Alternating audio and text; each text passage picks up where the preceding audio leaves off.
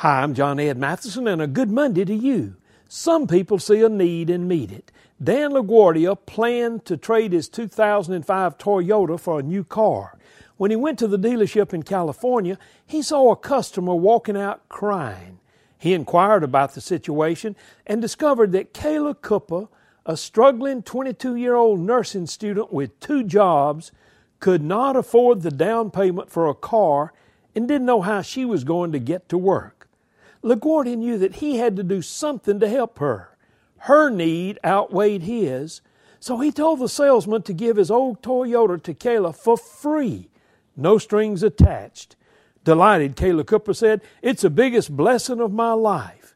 Now, you may not be able to give a car to somebody today, but you can be a blessing to somebody.